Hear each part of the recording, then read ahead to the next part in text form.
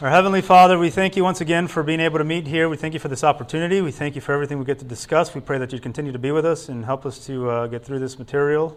And we pray not only that you would help me to present it, but give those understanding that are here, that you give me the right words and clarity to cover these things. And we ask this in Jesus' name. Amen. Okay, the next one here is a real heavy one. I'm sorry. But you really gotta understand this. I mean, if you're going to farm, garden, whatever you're going to do, you really got to understand the nitrogen cycle.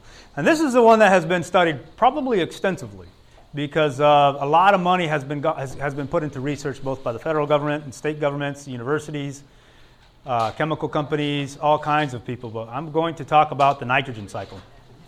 Now, that's it right there. In one picture. If we can put it all in the picture, this is the best picture that I could find. It includes a lot. But and this image I posted on the website. It's on there as nitrogen cycle. It's a .jpeg or something like that, and you can find it on the Google Drive if you want to pull it up. But let's see. Where do I begin? Well, let's pretend we're atheists, right? Let's pretend we're atheists and let's pretend we're Darwin, and we really want to prove ourselves. Imagine we could resurrect Darwin. I'm going to pretend I'm Darwin. We'll start from the top. There's nothing in the world, right? The world was void and empty like Genesis 1:1. And somehow it all evolved, right? Well, before anything can evolve, right, doesn't matter how simple the species is, it needs to have some kind of protein. Doesn't matter. What's protein made out of? Nitrogen. So either whenever the world somehow came together, somehow there was already nitrate and ammonium available. But if it wasn't, we have this challenge, this real difficult challenge. You see, I wish I had a pointing stick of some type, but I don't.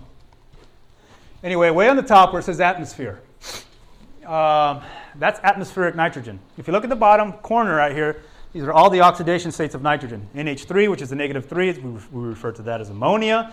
Got NH4, which is a -3 as well. That's also referred to as ammonium because it's positively charged. Then you have diatomic nitrogen, which has no charge. It's N2 gas. You have nitrous oxide, N2O, which is oxidation state of 1. You have nitric oxide, which is NO, oxidation state of 2. You have nitrite, which is an NO2, oxidation state of 3. You have NO3, nitrate, oxidation state of 5. For some of those of you that haven't taken chemistry, I'm sorry, but you really got to understand rate of reactions and redox reactions. That's moving the charge of any given element. Sulfur and nitrogen vary substantially in their oxidation states in the soil. And the thing is that microorganisms have the capacity to do things that mankind just does not have. And a lot of the research has gone into trying to figure out how does rhizobium, or more importantly, nitrogenase, which is an enzyme that is excreted by rhizobium, which is a type of bacteria, or Frankia, which is another type of bacteria associated with alder trees, if you're familiar with them, or to actually fix nitrogen. That is, to pull nitrogen gas out of the atmosphere and convert it through aminization and then eventually ammonification down to NH3, which through species of organisms known as nitrobacter can take that from nitrate to NO3. I'm sorry, nitrite to nitrate, and be used by plants and organisms. See, this gets kind of complicated. It requires some chemistry. It requires understanding of the sciences. If you remember in the first presentation, how Ellen White said over and over and over again, science must be brought into agriculture. And I'm sorry, folks, but if you haven't taken any chemistry at all in your life, I don't know how to even say it. So it's going to be a little rough. It's going to be hairy. That's why I said this definitely was prepared as advanced. That's what was requested of me at first when they asked me to put it together. That's how I put it together. And when I arrived, I saw the sign, and I said, oh, boy. But I'll do the best I can. So this is really simple and really complex all at the same time. You see, because if you believe in evolution and you're Darwin and you're up here trying to figure out how in the world did all this nitrogen, all this protein, all these amino acids which make proteins get into all these living organisms before we could ever get to saying that the first organism came into existence. They argue, well, it came through rainfall, it came through other methods, but really they're so minimal, they're so minute, the additions, and they're gone so quickly through ammonification, or denitrification, really, denitrification. They're lost through denitrification. That's another one to add to your list of terms you got to understand. And denitrification is a conversion of nitrate to a nitrogen gas. So when you put those fertilizers down, and this is favorable in an anaerobic, usually flooded, waterlogged soils, your nitrate, that expensive fertilizer you went and applied, will readily metabolize by microorganisms, particularly the Pseudomonas, Bacillus, Thiobacillus, dinitrificans, and Tithiophans. Those are all the bacterial organisms that drive this. I know that sounds fancy, it is, but each one of those genuses has just tons of different species and subspecies underneath them. There are so many different bacteria that drive this process, and all of them take nitrate and turn it into a gas. And it leaves your soil and it goes into the atmosphere and it's gone. Your plants can never get it again until it's fixed, either through microbial processes like rhizobium and nitrogenase or through the Haber-Bosch process. Is anybody familiar with the Haber-Bosch process? Who's not familiar with the Haber-Bosch process? Oh, wow. My goodness. I'm really in trouble now. Okay. Well, Haber and Bosch were two German chemists that discovered how to take nitrogen out of the air and turn it into nitrite, if I'm not mistaken. I'm sorry. And these were German scientists in World War II who needed nitrogen to make munitions. The majority of the nitrate at that time came from Chile, calcium nitrate. I forget what they called the product at the time. Whatever it was called. It was calcium nitrate is what it was. It was mined. And anyway, if you didn't have access to that nitrogen coming from Chile, you weren't going to make bombs and explosives and other things that you needed to win the war and start your 1,000-year Reich. So Haber and Bosch discovered a Haber-Bosch process. And it's the method that is still used today for sequestering, pulling nitrogen out of the atmosphere and turning it into the fertilizers that we use. And it is estimated that 50% of everybody's nitrogen, everybody in this room, the nitrogen that's in your body, 50% of that at a minimum came from the Haber-Bosch process. 50% of your nitrogen in your body, which means right off the bat that 50% of the Earth's planet wouldn't be here if it wasn't for Haber and Bosch. So if you can think of it that way. So, that's what the Holocaust brought out, an explosion in global population. So I don't know, but that's Hitler's responsible for that. So it's kind of complicated, but it's just funny how the Lord works, isn't it? So that's denitrification. Immobilization is taking nitrogen, usually particularly nitrate, and going into plant tissues or the microbial plant sink, which is just microbes or dead plant tissues. And then, it can be removed from the soil. So I'm going to take a pause and I'm going to take you back to the beginning because there's something I didn't say from the very beginning. This here is the nitrogen cycle and how nitrogen would move in the soil. So it has in it a whole bunch of different boxes. If you start with the green boxes, those are additions. So how can nitrogen be added to your soil? There's into fixation, symbiotic and non-symbiotic. It's really important to understand how effective non-symbiotic nitrogen fixation is because a lot of products are out there making you big promises for nitrogen fixation. And they say this microorganism will do this and the other thing, and they charge you good money for it. But reality is they add hardly anything, and a lot of those products fall under azotobacter. And Clostridium and blue-green algae will do it, but that's not usually something you buy. Azotobacter is usually what is sold. And when you get your packet, you look at the active species, and it'll say azotobacter, blah, blah, blah. There's a lot of different species out there, but they'll say that's one of them. But azotobacter really is, the amount of nitrogen that it can fix is like, I don't know, like not even a pound to the acre. It's just not a lot. Why? Because it uses, it's a chemotroph. And some of them are heterotrophs. And what that means is that they use chemical and organic compounds that are already in the soil, the energy that is available in them, to fix that nitrogen. So their energy source is very limited. So what that means is that they're not going to fix an awful lot of nitrogen for you. While if we turn to the Rhizobium genus, which is found in mesquite and alfalfa and soybeans and many other things, or the Frankia species, which is found in alder trees, those can fix an awful lot of nitrogen. But what is their energy source? It's the photosynthase from the plant. So the reason why they can fix, some of them as much as 300 pounds to the acre of nitrogen is because that's how much the energy required for that comes from the photosynthase that the plant produces. Now, the difficult thing with the Haber-Bosch process, even now in 2018, is that it requires about 1,900 joules per molecule of nitrogen produced. That's a lot. Because when you start doing the math, it turns out to just a ton of energy. Just a ton of energy to sequester just one molecule of nitrogen. Pull it out of the atmosphere and turn it into something you can use on your farm. A lot of energy, which means carbon. Whether it's coming from a windmill or it's coming from fossil fuels or whatever it's coming from, it takes a lot of energy to do that because it's a mechanical process. Microorganisms can do it, particularly the Rhizobium and Frankia through nitrogenase. It only requires less than half that much energy, about 900 joules per mole of nitrogen that's sequestered. That's a huge difference in energy consumption. And what a joule is supposed to be 1 calorie, right? So that's saying 1.9 calories. That unit, I don't know which unit you prefer, but if you want to try to move those units around and figure out how much energy. But the big picture is that organisms can do it with less than half of the energy that the Haber-Bosch process can do it in. That's really the thing, that's the take-home message there. God's organisms can do it much better than man.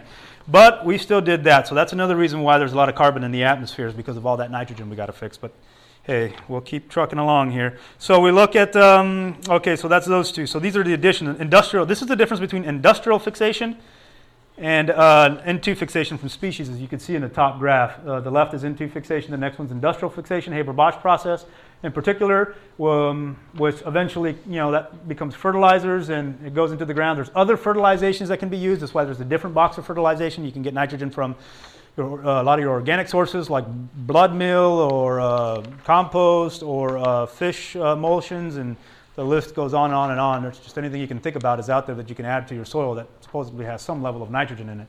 Then there's lightning and rainfall. They bring in some lightning, and this is where they say that, it must have happened through lightning and rainfall, that somehow nitrogen entered this, pre-mortal pool and blah, blah, blah, and I don't know what else, but yeah, that's how it happened.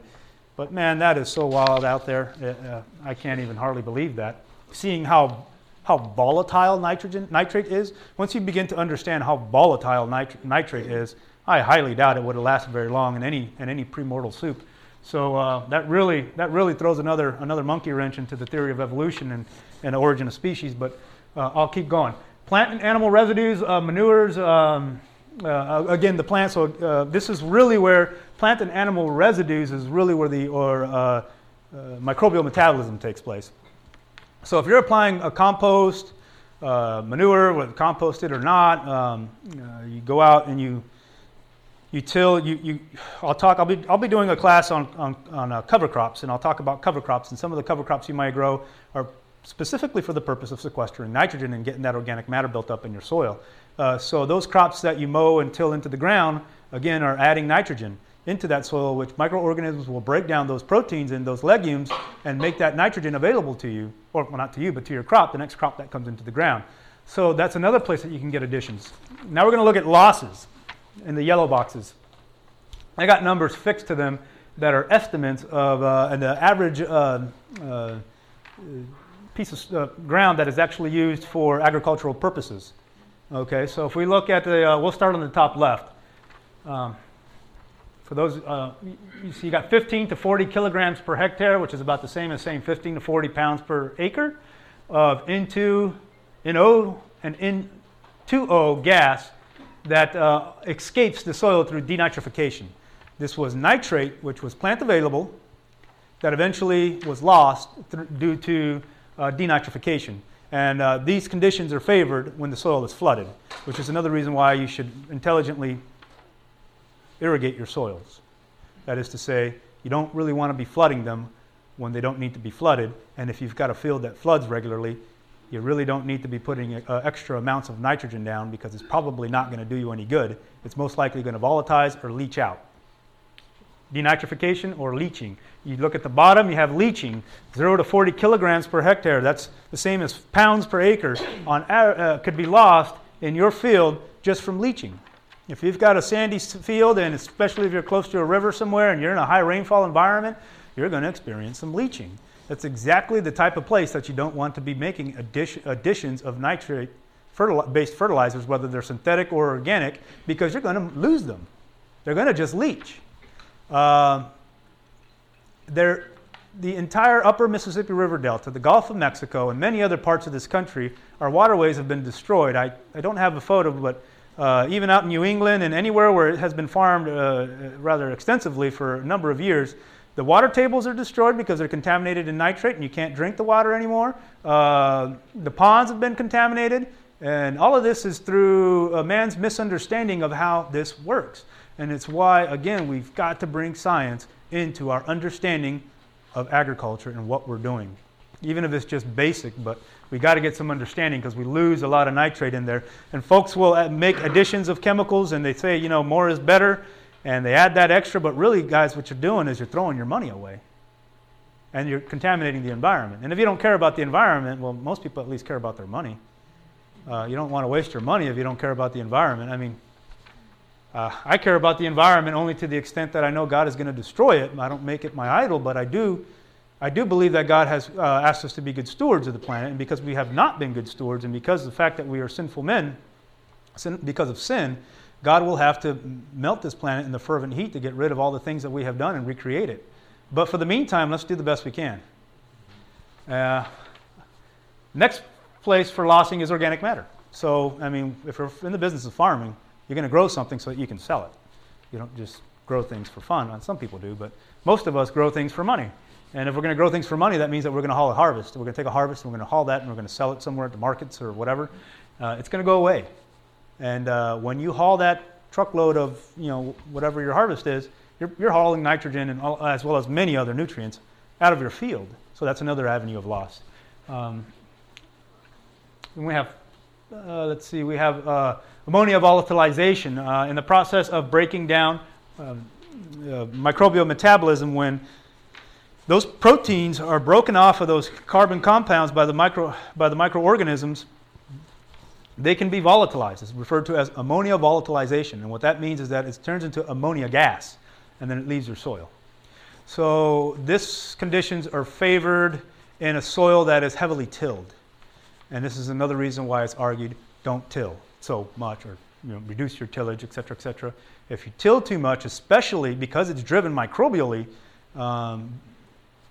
you really don't want to till excessively when that soil temperature is at the right temperature to be metabolizing those compounds and making that ammonia available and ultimately leaving the environment. And in this graph you have different, in the blue here are some of the genuses of the species that drive these losses and additions. So not all of them are listed here, but it does give you a general idea. I figured that in here, if there's some real farmers in here, or even some folks that are just trying to learn a thing or two, that you would be interested in trying to figure out what species drive these processes.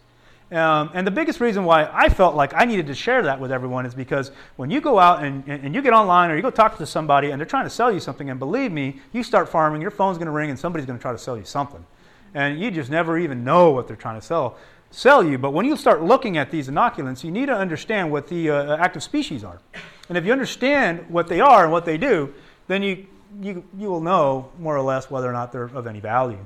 So if you're going to buy legumes and you're worried about fixation, you really need to get the right type of rhizobium. And if those legumes are not inoculated with rhizobium and you plant them, yeah, they might fix some nitrogen for you, but they're not going to give you those promising results of 200 or 300 or whatever it is that they claim it's going to fix. Because you need that bacteria to form those nodules in those roots to fix that nitrogen. And if your soil has been so beat up that there's probably only very little rhizobium, I guarantee you, no matter who you are, where you are, there's rhizobium in your soil. You don't have to inoculate if you don't want to, but you're not going to get those numbers you're looking for, the 200 to, well, even 100, as little as 100. Some of them go as high as 300 pounds to the acre of nitrogen that can be fixed. But even as little as 100 can sometimes be challenging if you don't inoculate those legumes before you plant them. The second thing that I'll talk about a little bit more is calcium. And the reason why calcium is so important in the soil, you keep seeing calcium I bring it up regularly. Calcium needs to be in there. If the ratio of all the cations in the soil in comparison to calcium, well, let me say the reverse. If the ratio of calcium in comparison to all the other cations in the soil goes down below 5, your root cell walls begin to break down. Now, rhizobium is dependent upon forming nodules in your roots. And if you don't have good, strong cells in those roots, you're not going to have good relationships with rhizobium, and you're not going to get that fixation. So in a lot of these legume fields, I've seen alfalfa fields and clover fields that really struggle and don't get the production they really need, and they were inoculated and many other things were done. It's because they don't have enough calcium. But many of the laboratories don't test it right, and I won't go down that route. Other folks have really covered it already. I want to stick to the biology. But you can make those notes, and you can talk with those folks when you're ready to ask those questions. Let's see, where was I? Okay, next slide. Now, we've looked at forms of losses in the soil. There's elemental nitrogen, gas in soil atmosphere, dissolves in soil water, symbiotic and non-symbiotic fixation. Inorganic forms of gases present in small amounts in soils is N2O, NO, NO2, and NH3. Ionic forms is the ammonium and nitrate and nitrite. Organic forms is, actually, here's another interesting thing to note. 98% of total soil nitrogen is in the form of organic compounds. 20% of the world's nitrogen, global nitrogen, so 78% of global nitrogen is in the atmosphere, right? It's in the air we're breathing right now today. Another 20% is believed to be sequestered or locked up in organic matter, both dead and living, on the plant's crust. You add the two together, you end up with, what, about 98%? The other 2% of global nitrogen is locked up in other processes and salts and other things like that are really not all that important to the nitrogen cycle. They're usually locked up in mine or underground quarries and things like that. But the bulk of it is on the crust. So when we start looking at your organic matter, this is where they used to say that there was a method that came out, 1% organic matter equaled 20%, 20 pounds to the acre. So if your soil had 5% organic matter, you got 100 pounds of nitrogen to the acre. Yeah, you probably do, but that doesn't mean that you're going to mineralize that. That doesn't mean that that's going to become plant available for your crop.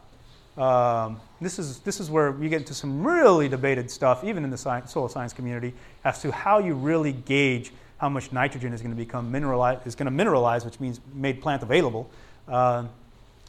during the growing season. So having 5% organic matter again and trying to use a 1% per 20 pounds an acre is a rough guess, but it helps you to get somewhere. But anyway, a lot of nitrogen is in the soil.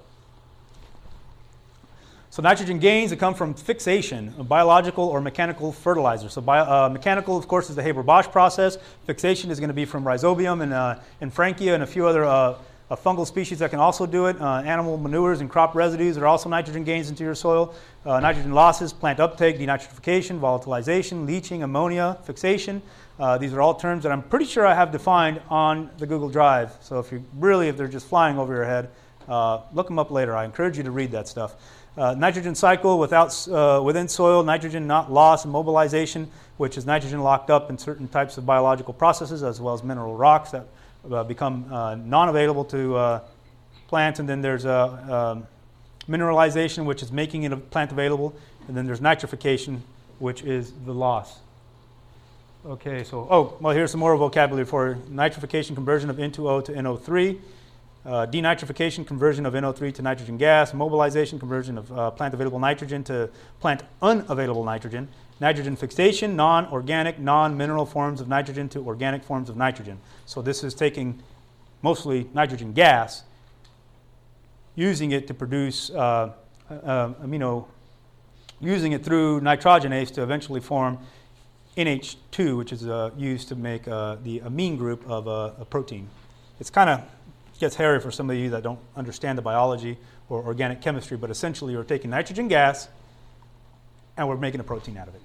So when we think about how does nitrogen actually get fixed out of the environment and eventually become available to our crops, well, first you got to plant something like legumes that will sequester that nitrogen. And are they going to make nitrogen available in the future? Not necessarily, but what they do is that they make clover and they make alfalfa and they make these other things that will die, will be metabolized by microorganisms next year's crop, and then that crop will be benefiting from the nitrogen that came out of the plant tissues of last year's crop.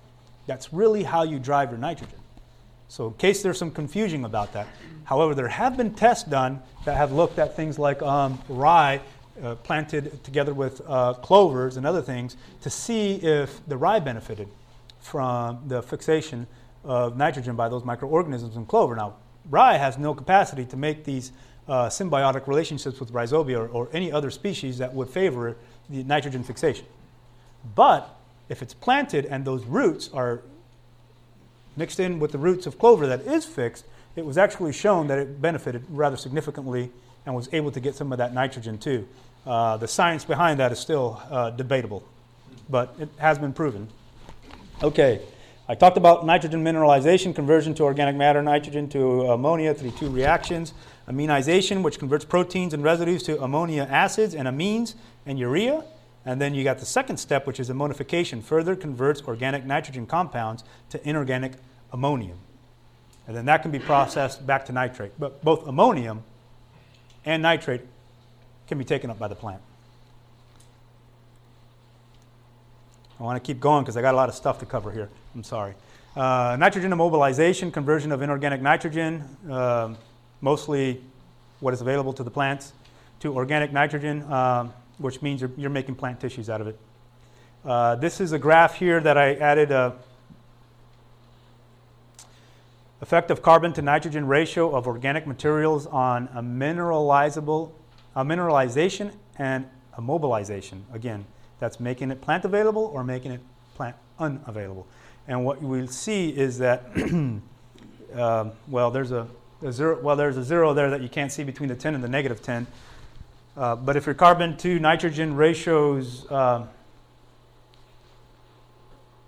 get too high, you immobilize nitrogen. What does that mean?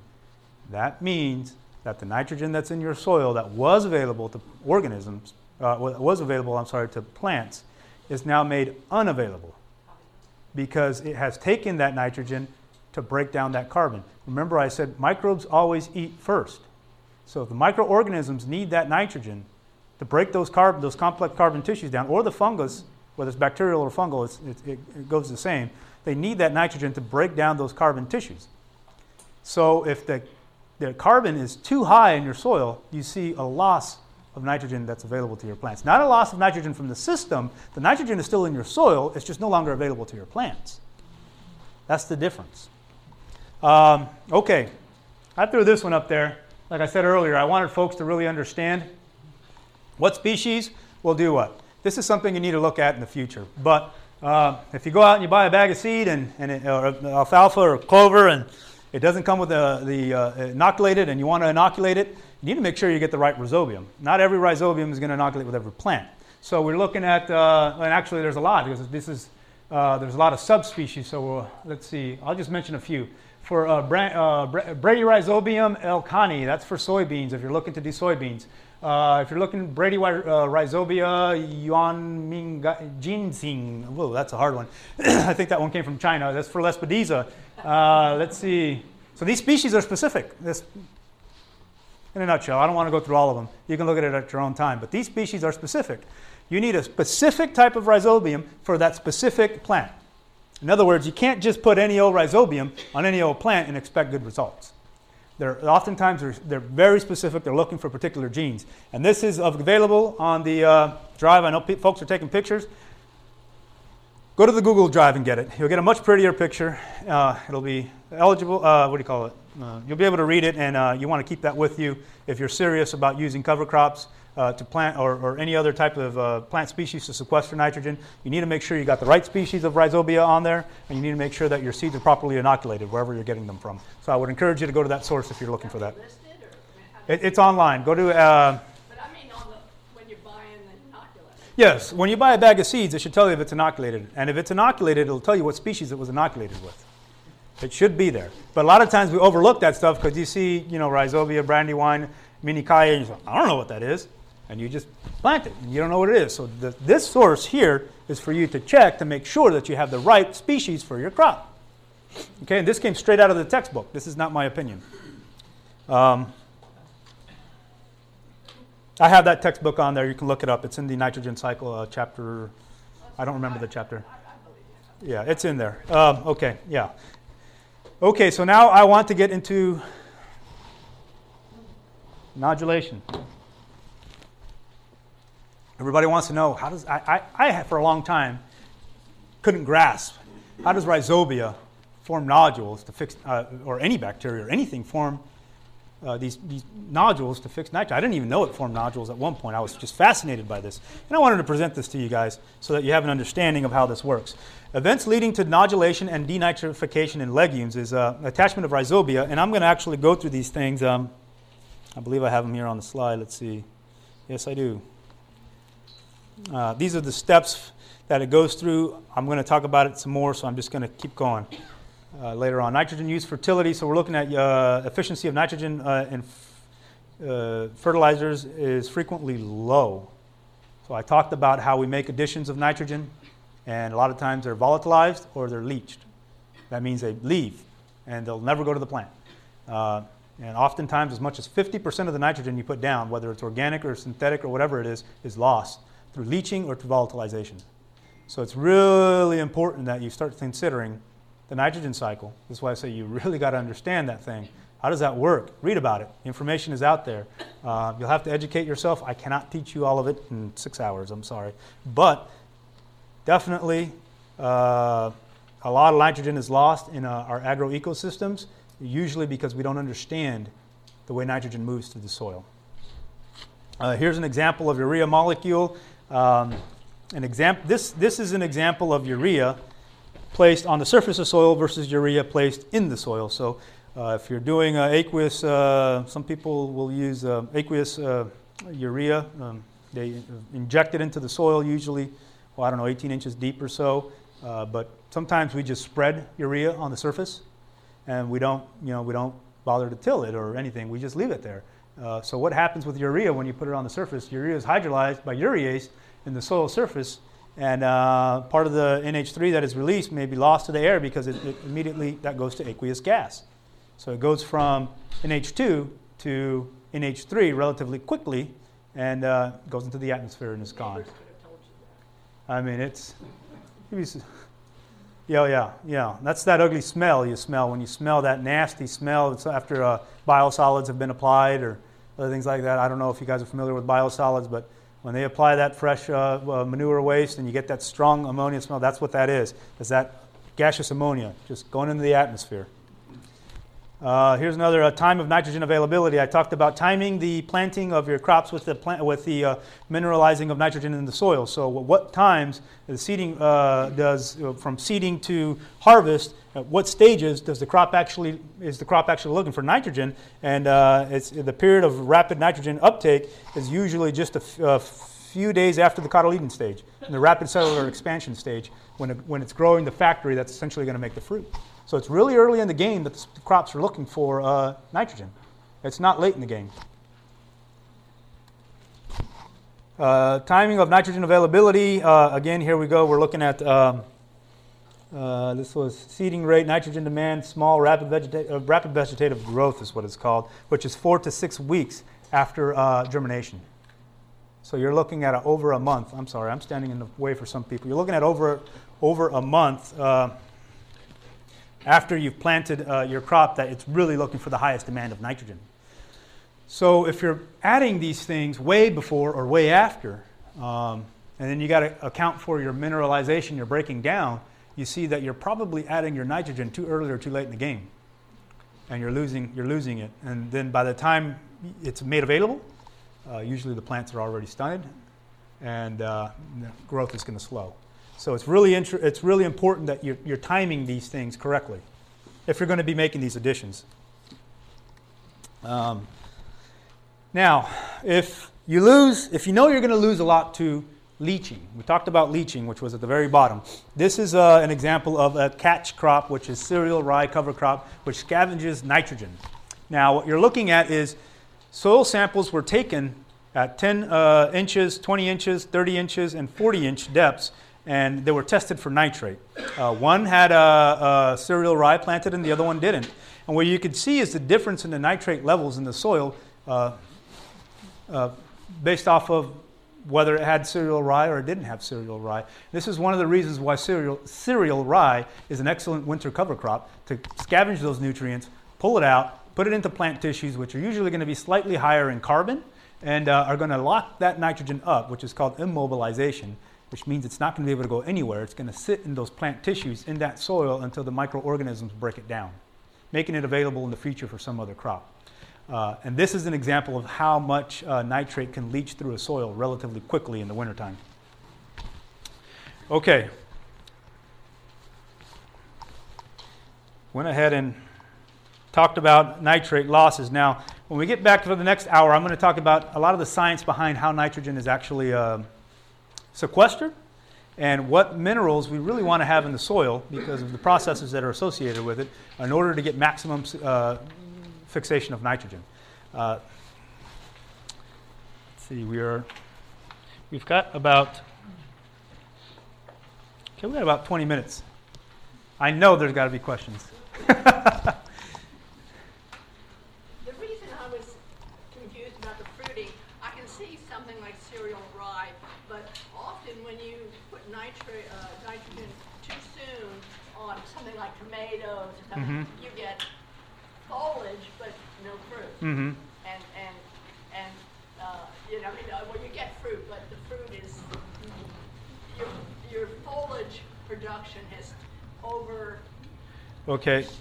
So yeah, she's saying that I said that you don't need the nitrogen at the fruiting stage, but she says she's made applications of nitrogen, and she has seen that the plant has gotten too vegetative, probably too leggy and vigorous with little fruit. The reason is probably because you put too much nitrogen down. So we're not looking at the effects of too much nitrogen. We're looking at the effects of when the plant is actually wanting the nitrogen. And those are usually early on in the stage, way before it's even set its first flowers. And what it's wanting to do is build that stem, build those leaves, and build all those plant proteins that make that plant. Well, that's why I say to build the factory that will build the fruit. That's when it needs the nitrogen. There's not that much nitrogen in the actual seed. Yeah. At any point. This is early in the growth stage of the plant. Go ahead. That timing, 4 to 6 weeks, that means the first 4 to 6 weeks, or you mean between weeks 4 to 6? That's 4 to 6 weeks after germination. Okay. So you germinate, then you go into the cotyledon stage. By the time you enter cotyledon stage, anything that it was in the seed has now been consumed. The plant is now looking for nutrients from the soil or from soil solution or whatever, depending on your growth system. And then one of the things, it has a gradual, at first it's very gradual, but after a few weeks it really wants a lot of nitrogen because it starts off by building its root system. And once the root system gets going, the rest of it gets going and the whole thing just keeps expanding. So we're talking about the phenology, and this is all generalized. I'm not making specific claims to any specific crop. There is a lot of deviation. There are always exceptions in this, but this is a real general application. Wow, 3 hands went up. I'm sorry, way in the back. What about with perennial crops? Like, would it be like after petals fall that they would really start to want nitrogen? With perennial crops, perennial crops, like I'll give you some examples like with orchards. A lot of people make the mistake of fertilizing orchards in the spring. The problem is that you really got to keep that, I'm sorry, let me go take a few steps back. Fertilizing orchards with nitrogen in the spring, okay? And the reason why you should avoid that, why you want to push nitrogen way later, and it would begin to make sense if you even really need it till after the flowering stage, because what happens is if your calcium to nitrogen ratios are low early when the floral buds are being formed, so this is way before your flowers actually bloom, We're talking about when the floral buds are being formed in the stems, so you haven't had the actual tissues yet. That is when the calcium enters that part of those buds and what's going to become the seed. And you need that calcium there to form those cells so that you can have stronger cells. If you have too much nitrogen, you won't get the calcium in there, and you'll have your pest and fungal diseases will come in, particularly with your stone fruits like apple and what other fruits? Cherries and then apples as well, and there's a number of all of them. Well, all of them. It's the same with all of them. So when were you saying put nitrogen on it? If you think that your orchard needs nitrogen, it needs to be applied after the floral budding stage, which means you apply that probably in the summer preferably the fall. And then your limes and other things like that you should put in the spring. Especially if you're going to use micronized. If you're going to use, I shouldn't say lime because then that really throws everybody off. Lime means something different to every single person. If you're going to use like micronized calcium carbonate, which is something that's going to become available very quickly, yeah, go ahead and put it in the spring. But if you're going to be using your pelletized or ag lime or any of that stuff that takes a long time to break, a high mesh, low mesh number, then you want to put that down probably in the fall or at some point where you know that it will become plant available when the plant needs it. You want it plant available in the spring. Some of those things can take a long. I don't have those charts, but I could show you charts of the different mesh and when it becomes available. And if you're having a lot of fungal problems with your orchard, which most everybody does, I recommend micronized calcium carbonate real early in the game. You're talking about it pretty much as soon as the frost is gone, and you want to put that stuff down, but that's because it becomes immediately available. I mean, real quick. That stuff, that's the 200 mesh calcium, pure calcium, 40% calcium by weight. So it becomes available real quickly. While some of the other limes take a while, even if they're still the same substance, it might take several months, several years even to become available. Okay, next question. What are you going to plant after? Okay, the question is he's got a cover crop down. He wants to know when would be the best time to plow it down, the fall or the spring. My answer to you would be depends on what you're planting after that. Sweet corn. Sweet corn? Oh, okay. So what you would want to do is are you going to transplant your corn or are you going to go straight to the ground? Okay, you're going to the ground? Seed. You're going to seed corn. Okay. So you want that thing coming in about 4 to 6 weeks. I would say that you would probably just want that thing tilled down somewhere between 2 to 4 weeks before. Okay, so you would want to till that down. You till it in and immediately afterwards you go to seed. The only exception is if there's allelithic properties or I'm sorry, my tongue is getting tired here. Allelithic properties, I think I'm saying that right. Anyway, that's when you have a lot of different chemicals that are released by roots that prohibit germination of other seeds. That's the only thing you need to worry about if those species conflict with each other, which I do not believe that those species do. It's all green. Uh-huh. Okay, so, yeah, okay. You brought up two things. One, okay, he said if you just let it die off, winter kill, I guess, and then you wait till the spring to till it into the ground and then plant your sweet corn. There's two things. One, you never want to leave the soil bare. So if you're not going to plant the winter cover crop, then don't till it. And that's my advice no matter what it is. Second, this is a debated issue, even in the scientific community. Because when you let that thing sit there and die, those plant tissues become yellow, right? There is some loss of nitrogen. It goes back into the environment. That's what some argue. Others argue it doesn't. It goes to the roots. But anyway, scientists go back and forth about what really happens with that nitrogen. We still don't know. Bottom line, we don't know what happens with that nitrogen, but we do know that there is a reduction of nitrogen in the plant tissues if you let it yellow out like that above ground. So that will reduce your plant available nitrogen in the spring compared to taking green plant tissues in the fall or at any other time of the year and tilling that into the ground and then waiting for that to mineralize, become plant available to the next crop that you may have put immediately after tillage. So it really, again, it depends. What are you doing? If you're going to just let it go, you're not going to do anything with it until the spring, then it would be best to just not do anything with it. Leave it there. You use it as a cover. It'll prohibit erosion. It'll control soil moisture or soil temperatures and moisture. It'll allow your soil not to freeze as easily or as quickly and thaw out sooner than if you had it bare ground. So there's a lot of things that kind of go around that question. So how does tarping affect, Okay. The question is tarping. Tarping soils. Well, I'm not sure if what you mean is soil solarization. Is that what you mean? No, tarping Or- a cover crop. Okay. So just putting a crop, putting like some type of Cover crop. plastic or something over the top of a given. Usually use silage tarp. They put it in the Okay. So if you did that, what I would see is that you would start killing those plants. Microorganisms would start breaking it down. That would also probably keep the temperatures up higher, which would increase microbial metabolism, which means that microbes are going to multiply. They're going to break down those tissues. They're going to make nutrients available, and at the same time, you're not going to have anything there to suck those nutrients up. So I think it would really be a game of what are you trying to accomplish, and if that practice fits what you're trying to accomplish, then use it. But if not, then I would say no. And I'm not sure what you're trying to accomplish, so I can't answer whether or not it's a good idea or a bad idea. But I guess it is a tool that you can get the temperature of the soil up quicker. You can get things going faster. And if you get it hot enough, like soil solarization, you can kill a lot of pathogens in there. Well, I'm not sure that that's what they're doing. We have a interesting sewage treatment plant. Okay, so he's talking about biosolids. That's what that is, human biosolids. So he's talking about human biosolids. To use them or not to use them. Here's my thing. Who knows what happened in Flint, Michigan? Does anybody not know what happened in Flint, Michigan's drinking water system? Okay. Everybody knows what happened.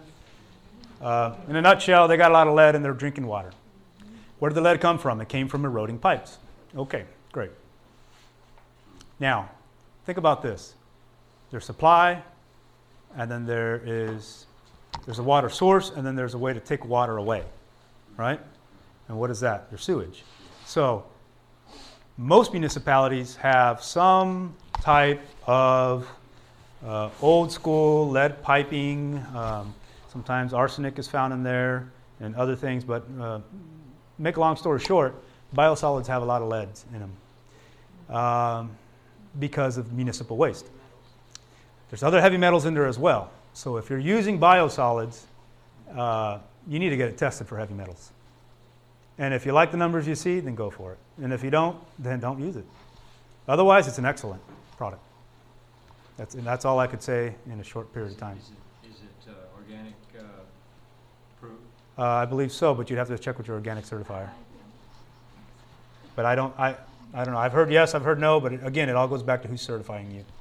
And then where it's coming from and what it's got in it. But as far as I believe biosolids are good. But then again, it also depends too, another thing, where those biosolids come from. So if they're coming from confined feeding lots, a lot of times they say no. And I can tell you a story. Oregon State University students took, always do it every year, they do a composting thing. And they compost for the kids to go out and they get compost and blah, blah, blah. Anyway, they went out one year they decided that they didn't have the compost from the landscaping, the groundskeeping crew. So they went to the veterinary school. And they got manure from over there. And then they went and they tried to compost it. Every year they compost this, they have to run these compost bins. And this particular year they used the manure from the veterinary school. And 6 months or so into it, I said, man, this pile is just not decomposing. What's going on? So I said, what's going on here? So they took the stuff and they went and they tested it and they found out it was just way too many antibiotics in there. So what happens with antibiotic? Antibiology is what that means. So it killed so much of the bacteria in that pile that there wasn't anything there to decompose that compost. So that compost sat there and it did not decompose. That's just one story I could share with you. I mean, I have never really used these things from confined animal feedlots, but they also, a lot of them use a lot of antibiotics. So we're going to be getting your biosolids from there. I think that a lot of organic certifiers would probably frown on that. But again, you got to go to talk to your certifier. I'm not going to speak for him. I don't know. Any other questions? Okay, well, there's one way in the back, gentlemen. Are you saying that tilling in the fall would be preferable to tilling in the spring? That's what it sounded like. Again, well, there's a lot more to it. I don't want to make generalizations. It depends on what you're trying to accomplish. If you're going to put a cover crop down, it would be better to do it in the fall. What I'm saying, it's better to do it in the fall or the spring than in the middle of summer. That's the point I'm trying to make. I guess maybe I tippy-toed around it. I didn't make that point strong enough. But what I was trying to say is if you do it in the middle of the summer where the soil is really warm, that's when you're going to wear down your organic matter. You're really going to push your organic matter south. Why? Because you introduce so much oxygen every time you do that you put this rush in microbial metabolism, burns up the organic matter, reducing the organic matter in your soil. So whether to do it in the spring or the fall, it really depends on what you're doing. So I was doing that. I had a plot of ground that I was trying to build the soil up. I grew several crops of buckwheat summer. Okay. Is that what was happening? Is I was Okay. actually- Okay. He says that he was planting buckwheat as a cover crop, and then he was tilling in the middle of the summer. Is that the reason why his organic matter went down? I would tell you there's two reasons. One, you were doing it in the summer, but two, buckwheat is not a good cover crop for building organic matter. Buckwheat will grow in just about anything. It doesn't hardly have anything to it. It's a very simple species. That's what it's known for. You won't get the percentage of biomass that you want going into the soil. There just isn't much to buckwheat. If you want to build organic matter, you got to use other crops, particularly your legumes mixed in with your rye and your clovers, because those rye and clovers are real high. They have a real high carbon to nitrogen ratio, while the legumes have a real low. So if you can do a mixture of the two somehow, you got to manage this. Now, this is just I'm making generalized applications here. I'm not telling anybody what to do, but you take a certain portion of you got to mix your planting. Usually mix seeds, some legume with some rye, and you could throw a third one in there if you want to do vetch or cowpeas. Those are still legumes, I guess, so you can continue to do that. But it will ultimately build up that organic matter and introduce Sudan grass in there at some point. Again, that's a green manure. It's just you're building organic matter with those species. Buckwheat is not something you want to use for building organic matter. It'll take you a long time to do it is the problem. It doesn't put out enough vegetative mass. Man, I saw like 3 hands go up real quick. I don't know who was first. I think this guy who hasn't had a chance to ask a question. What do you think about foliar feeding to build the soil? You can foliar feeding is usually going to go straight into the plant, but it depends on what you're feeding. I've seen people use foliar feed with things that are not going to go into the cells of the plant. So it's really you're wasting your time foliar spraying a nutrient that will not really move. It's not mobile in the plant. There are other nutrients that are mobile in the plant, but then if your purpose is to build up the soil by foliar spraying, you got to ask yourself, where is that plant tissue going to end up? So if you're foliar spraying something like, say, tomatoes, right? Well, that whole vine's most likely going to go into the ground. So yeah, I guess in the long run it'll do it, but it's going to be a slow additions. While if you're foliar spraying, say, well, I don't know, some kales or something like that, where you're going to harvest that and then you're going to go sell it in the market somewhere, that tissue will never go back into the ground, so it'll never really benefit the soil. You understand what I mean? Yeah, there's a guy, John Kemp, who sells foliar products, right? Like, Yeah, it depends on what species you're putting it on, and what you're going to do with those plants.